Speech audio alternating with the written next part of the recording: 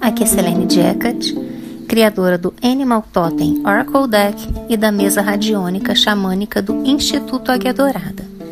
E hoje, na série sobre os deuses e deusas, a gente vai falar sobre Baubo. Baubo, ou Baubó, é uma velha na mitologia grega que aparece particularmente nos mitos da religião órfica primitiva. Conhecida como a deusa da alegria, ela é retratada como obscena e sexualmente liberada. E dizem que brincou, fez piada com Deméter quando ela estava de luto pela perda de sua filha, Perséfone Coré. A deusa Baubo era uma amante da diversão, obscena, brincalhona e muito sábia. Ela desempenhou um papel crucial na preservação da fertilidade da terra na Grécia Antiga. Baubo personifica a fecundidade feminina. Ela é a deusa da gargalhada, a matrona do humor feminino. Baubo também é uma trapaceira, uma espécie de trickster, de palhaço sagrado, e uma deusa da cura. Por causa da escassez de referências escritas e da natureza contraditória dos escritos que possuímos atualmente, ela continua sendo uma figura um tanto misteriosa. Alguns relatos dizem que Baubo era esposa de um fazendeiro pobre. Em outros, diz-se que ela era uma serva da rainha metaneira. Em outros ainda, ela própria era a rainha. E em outros, ela era uma bacante e ama de leite. Baubo é representada como uma velha gorda mostrando a vulva. Normalmente, seu rosto está localizado no seu abdômen, sua vulva formando o seu queixo. Sua saia está levantada, quando surge usando uma saia. Algumas vezes, ela monta um javali e toca a harpa, ou segura taças de vinho. Em outras imagens, ela está sobre uma porca. Em algumas vezes, ela está sem cabeça e seu rosto está em seu torso, ou ainda seu rosto é substituído pela genitália feminina. Baubo é retratada como uma espécie de vagina ambulante. Sua vulva é a boca, seus mamilos são seus olhos.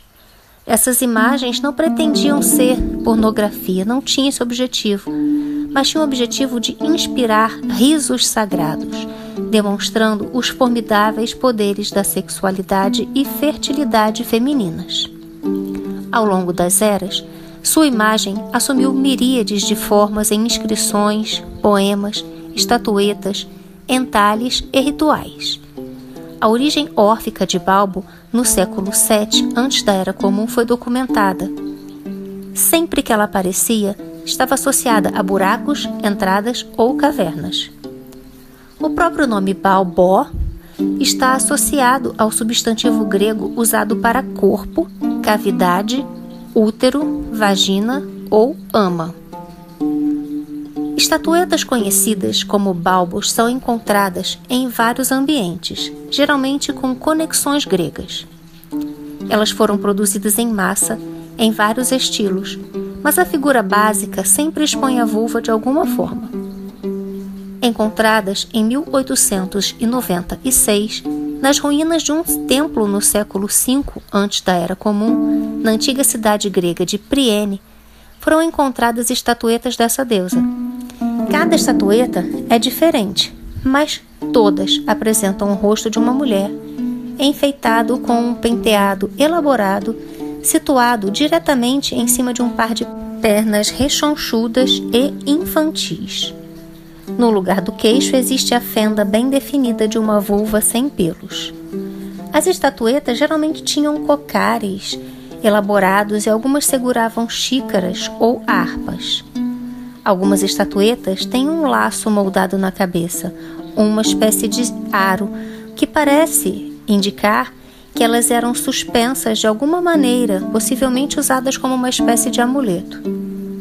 Desde a descoberta em Priene, Ásia Menor, das primeiras estatuetas associadas a Baubó, em 1898, diversas associações, 98 ou 96, para dizer a verdade, diversas associações entre o mito grego, a genitália feminina, rituais religiosos, gestos apotropaicos, protestos e outros temas universais têm sido feitos pelos historiadores das religiões e pelos psicanalistas. Imagens de Baubó protegem contra o mal olhado.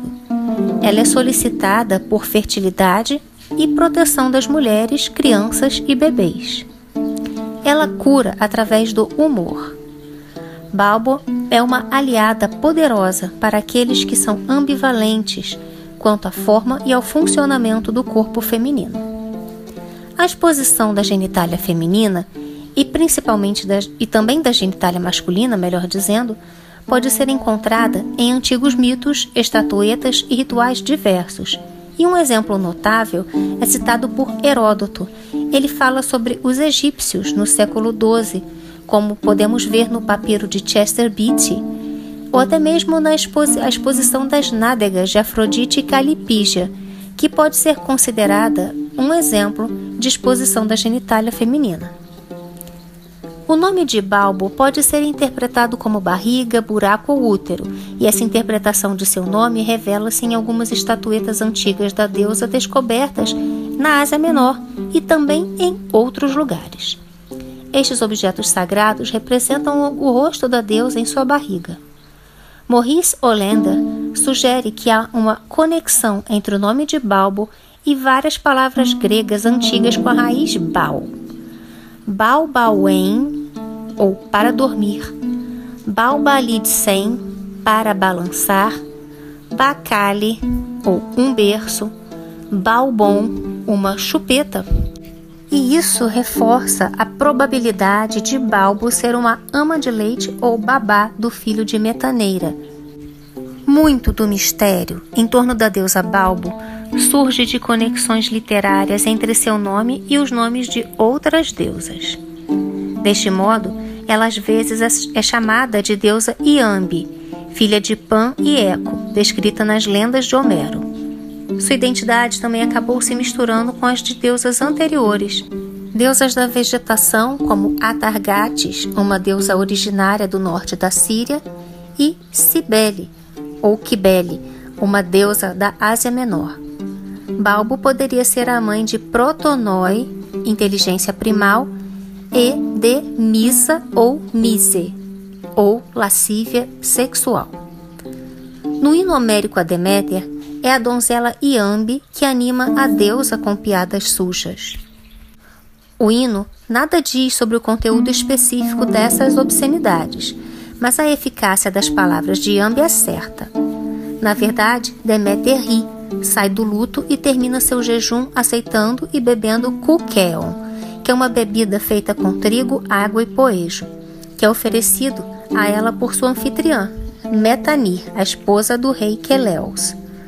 Nos escritos dos sacerdotes da igreja, Baubo desempenha um papel comparável ao de Iambe. Mas enquanto Iambe consegue consolar a deusa contando piadas, Baubo não o faz com palavras, mas com um gesto obsceno. Ela levanta de repente o vestido para revelar seus órgãos genitais. Esta revelação indecente provoca risos na mãe enlutada, que então aceita e bebe o kukeon que Baubo lhe oferece.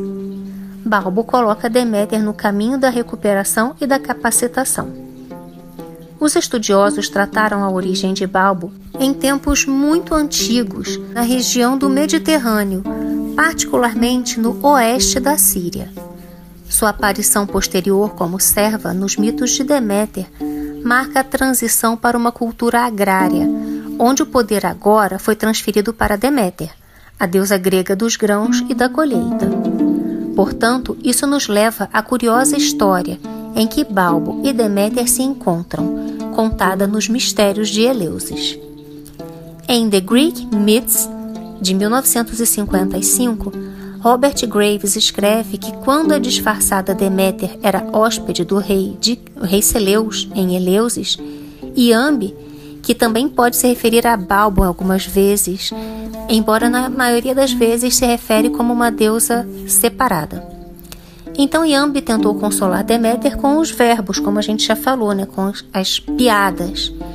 E então a velha Baubo a persuadiu a beber aquela bebida sagrada. Ela gemeu como se estivesse em um grande trabalho de parto e inesperadamente tirou debaixo de sua saia o filho de Deméter, Iacos, que pulou no braço de sua mãe e a beijou. No hino de Deméter, ela é chamada de Iambe. Nos fragmentos órficos, ela é chamada de Baubo. Iambe e Baubo personificam as canções obscenas em métrica iâmbica, que foram cantadas para aliviar a tensão emocional nos mistérios de Eleusis. Mas Iambe, Deméter e Baubo formam uma espécie de tríade familiar de donzela, ninfa e velha.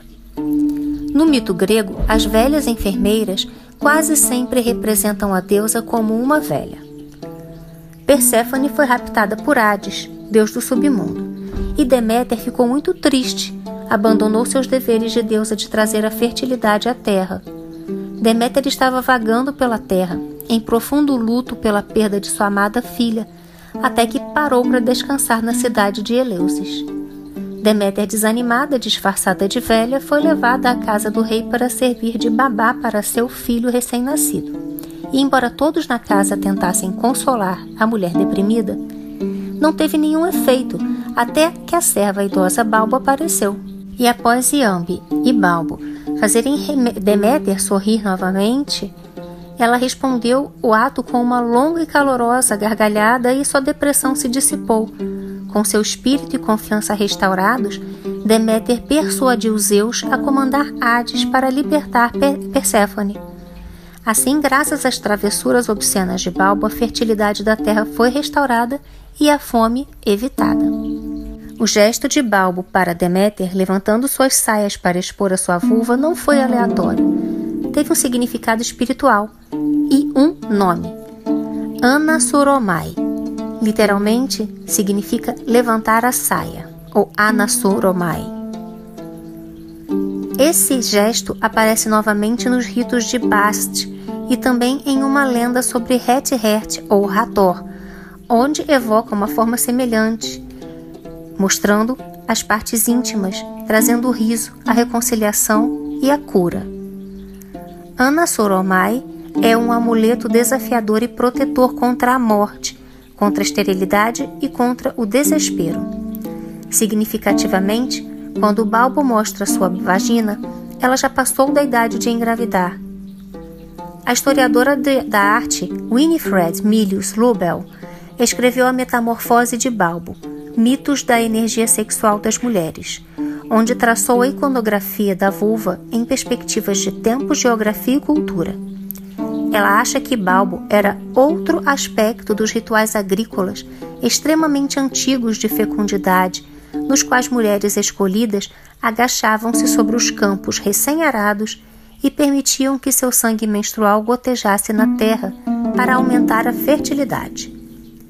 O ato singular de Baubo foi poderoso o suficiente para ser reencenado por iniciados e peregrinos em 2 importantes festivais religiosos que homenageavam a jornada de Deméter e Perséfone durante a época de plantio de outono. Milhares de homens e mulheres participavam dos mistérios de Eleusis, um evento anual que durava 8 dias no final de setembro, os últimos 3 dos quais foram abertos apenas para iniciados. Estes rituais eram mantidos em sigilo absoluto, tanto que os estudiosos ainda discutem sobre o que realmente aconteceu. No entanto, eles geralmente concordam que os iniciados imitaram o que Deméter fez enquanto procurava por sua filha, e isso incluía o gesto de levantar a saia de Baubo. Infelizmente, a história de Baubo é um tanto obscurecida por proibições estritas, por se tratarem de mistérios, e isso vai contra a revelação dos antigos mistérios de Deméter, nos quais ela desempenha um papel fundamental, e devido a esse sigilo, o que se sabe de Baubo é revelado por teólogos que protestavam contra o ritual das religiões pagãs. Com o tempo, estas suposições foram tanto ampliadas por estudiosos mais contemporâneos para preencher as lacunas que foram propositalmente deixadas vazias pelo silêncio em torno dos mistérios de Eleusis. Os escritos de Clemente de Alexandria, um escritor cristão que escreveu um ensaio chamado Exortação dos Gregos, também conhecido como Exortação contra os Pagãos, por volta do ano 200 da Era Comum, tinha como objetivo zombar e demonizar os sistemas de crenças pagãs dos gregos, a fim de converter as pessoas ao cristianismo. O texto a seguir foi extraído da exortação e de uma tradução em inglês de 1919. Abre aspas. Baubo, tendo recebido Deméter como hóspede, oferece-lhe um gole de vinho e uma refeição. Ela se recusa a aceitar, não quer beber por causa de seu luto. Baubo fica profundamente magoada, pensando que ela foi desprezada, e então descobre suas partes secretas e as exibe para a deusa. Deméter fica satisfeita com a visão, e agora pelo menos recebe o esboço, encantada com o espetáculo. Estes são os mistérios secretos dos atenienses. Estes são os temas dos poemas de Orfeu. Vou citar os próprios versos de Orfeu, a fim de que você tenha o originador dos mistérios como testemunha de sua falta de vergonha. Dito isto, ela tirou as vestes e mostrou vergonha. O menino Iacos estava lá, e rindo mergulhou a mão abaixo de seus seios. Então ele sorriu à deusa, em seu coração ela sorriu, e bebeu o gole do copo que olhava. Fecha aspas. Clemente escreve com grande desdém e questiona como alguém pode respeitar os atenienses quando eles, e o resto da Grécia, abre aspas, envergonho-me até de falar disso, possuem aquela história vergonhosa sobre Deméter, fecha aspas. A ascensão das religiões patriarcais contribuiu para o esquecimento de Baubo. É bem possível que os homens tenham ficado chocados e talvez até se sentindo ameaçados pelo atrevimento de Baubo, e a principal arma que eles poderiam usar para matá-la era enterrá-la sob camadas de vergonha.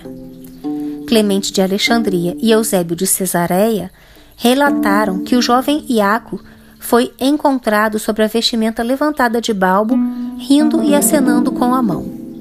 Arnóbios apresenta uma versão diferente e mais detalhada, em que os órgãos genitais descobertos de Baubo, devido a uma operação cosmética, pareciam o rosto de um bebê. Com o advento do cristianismo, Baubo, deusa do bom humor, foi especialmente difamada, condenada por suas imagens votivas agora consideradas obscenas ao invés de sagradas ou engraçadas. Demonologistas medievais classificaram Baubo como um demônio. Baubo apareceu como uma espécie de tola sagrada, de palhaça sagrada, de Deméter, no festival anual da Grécia Antiga, onde as mulheres aprendiam as lições profundas de viver com alegria, morrer sem medo e ser parte integrante dos grandes ciclos da natureza. Baubo pertence àquele grupo de espíritos chamados Bonadeia, que se relaciona exclusivamente com mulheres.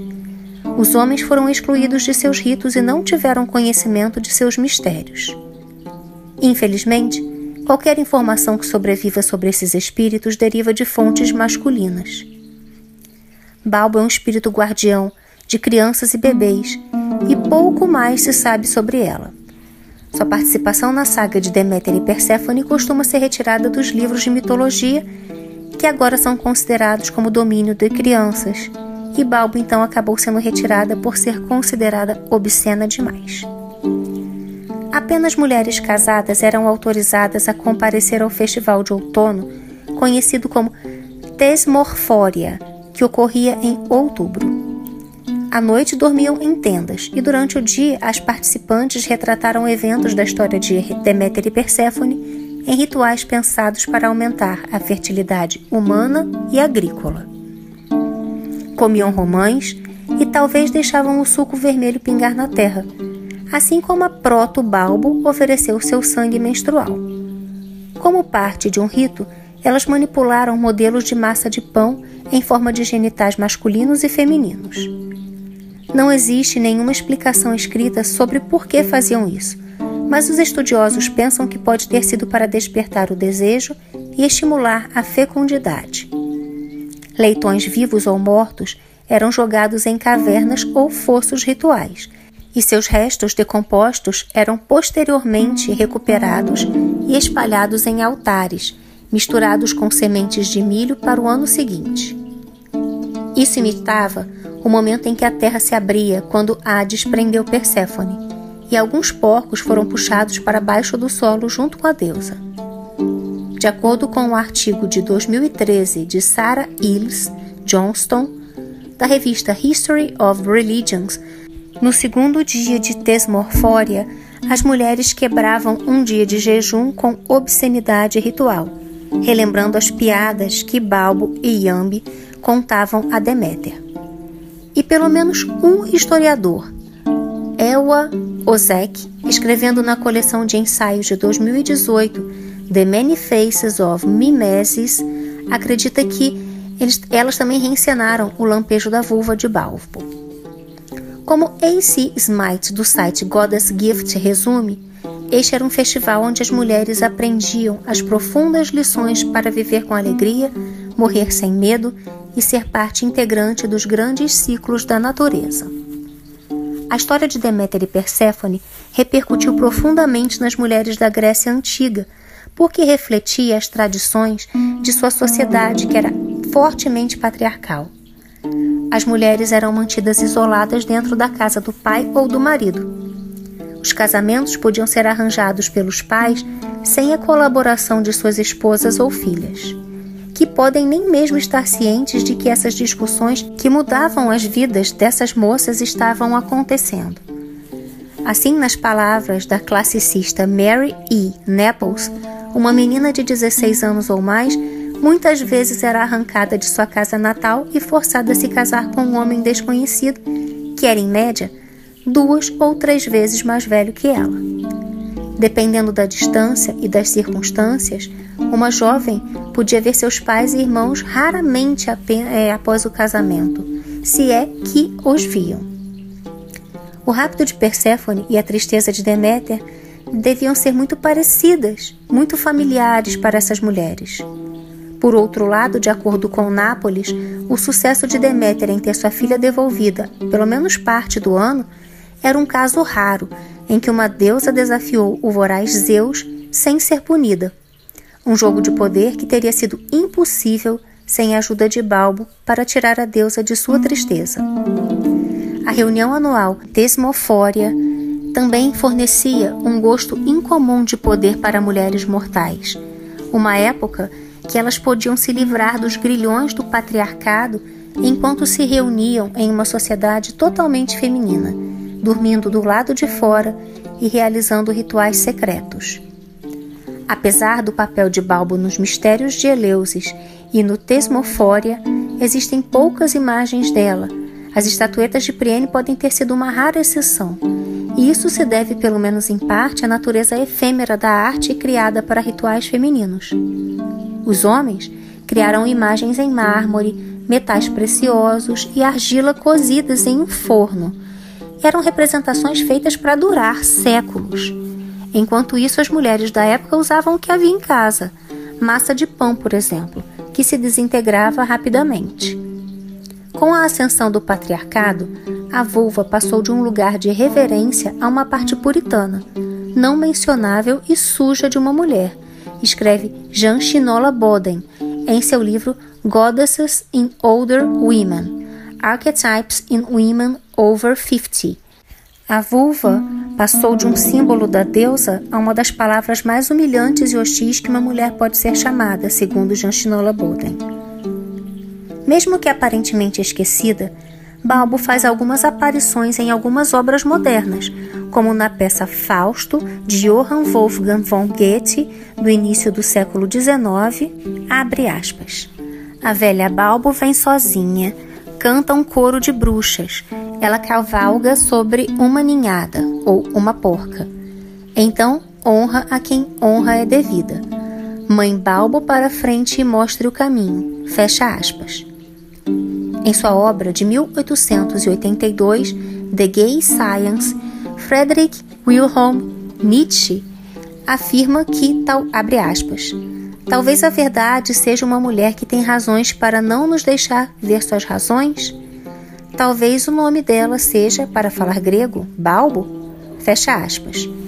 E Sigmund Freud, que provavelmente estava familiarizado com as descobertas em Priene, referiu-se a Baubo em seu artigo de 1916, A Mythological Parallel to a Visual Obsession.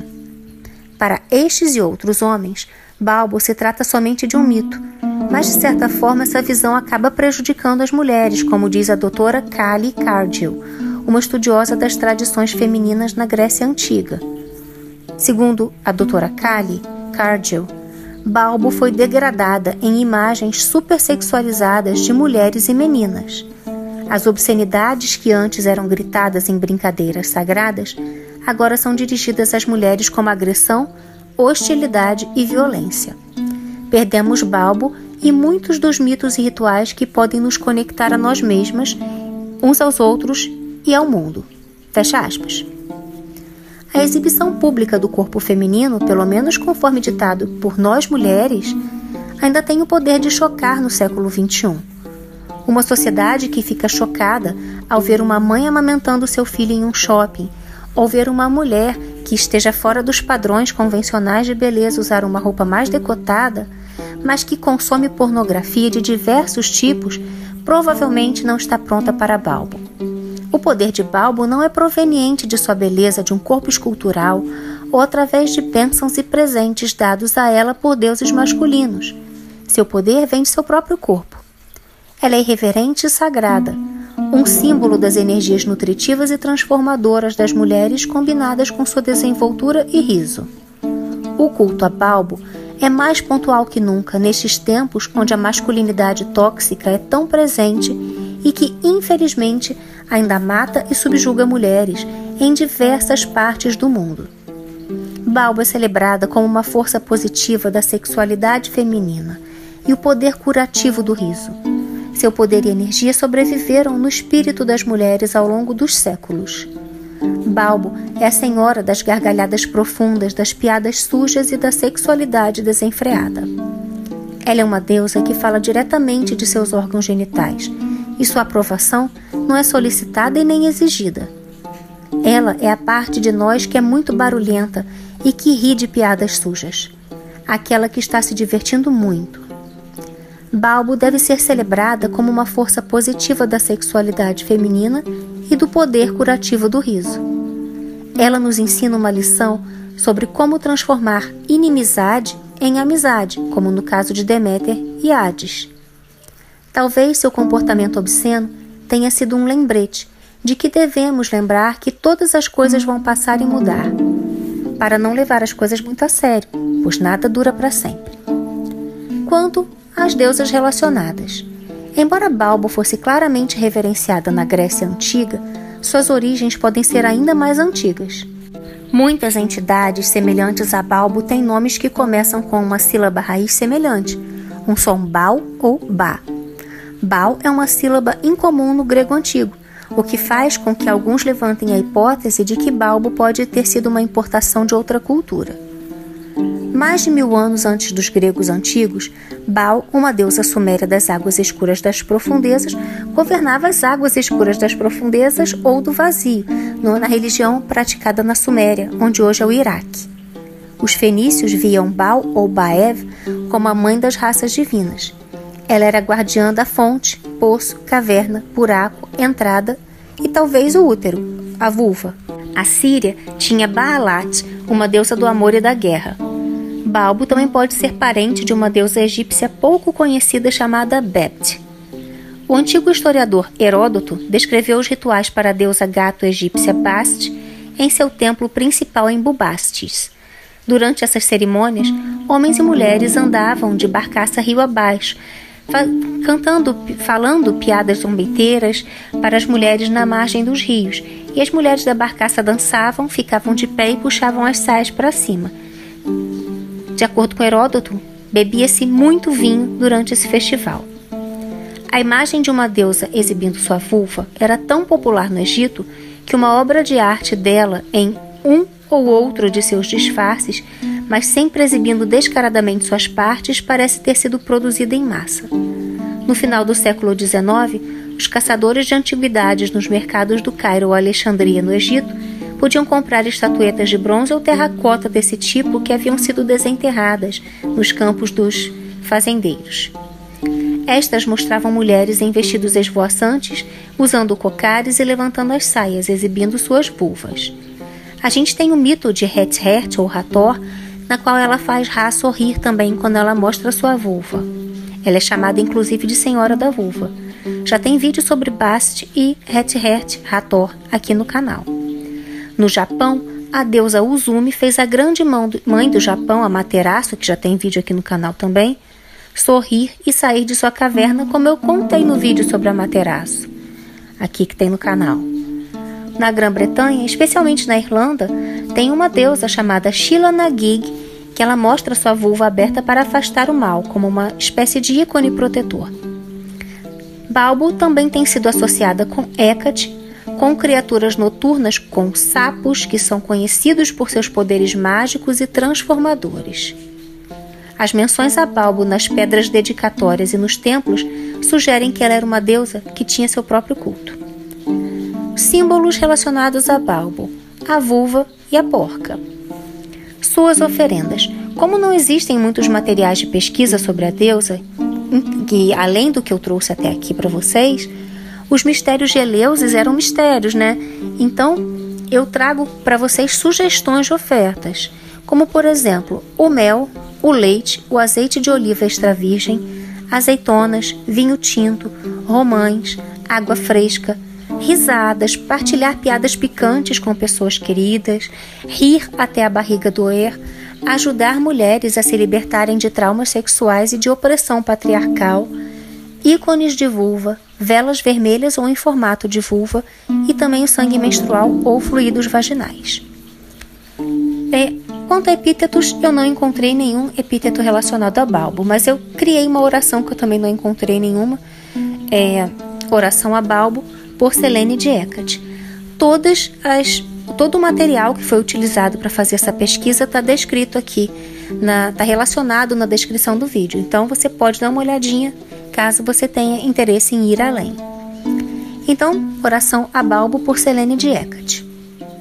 Venha até mim, Senhora Baubo, a senhora que mostra sua intimidade e nos faz rir.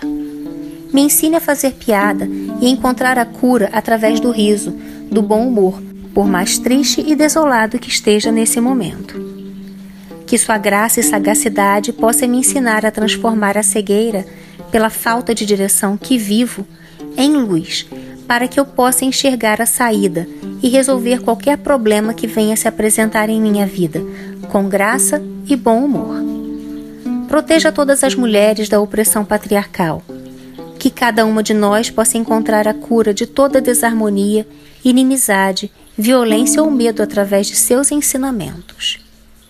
Nos ensine a achar graça de nossa velhice, que ela seja nossa parceira, que cada ruga, pelos no queixo ou pintas nas mãos seja registro de nossa história e que com nossa sabedoria de vida possamos inspirar pessoas com bom humor e respostas mágicas.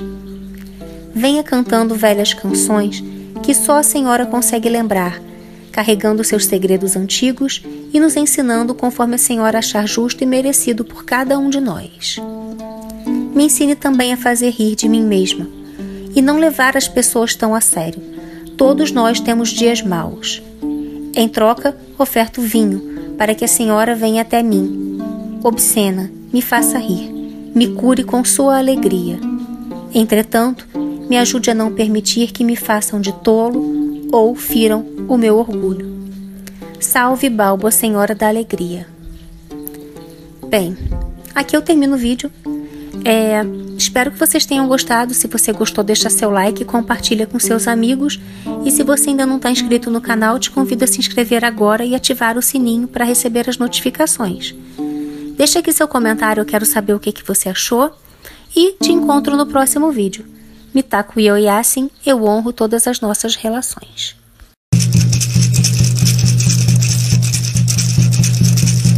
Yana hey nay nay, Yana hey nay nay, Yana hey nay nay, Yana hey nay.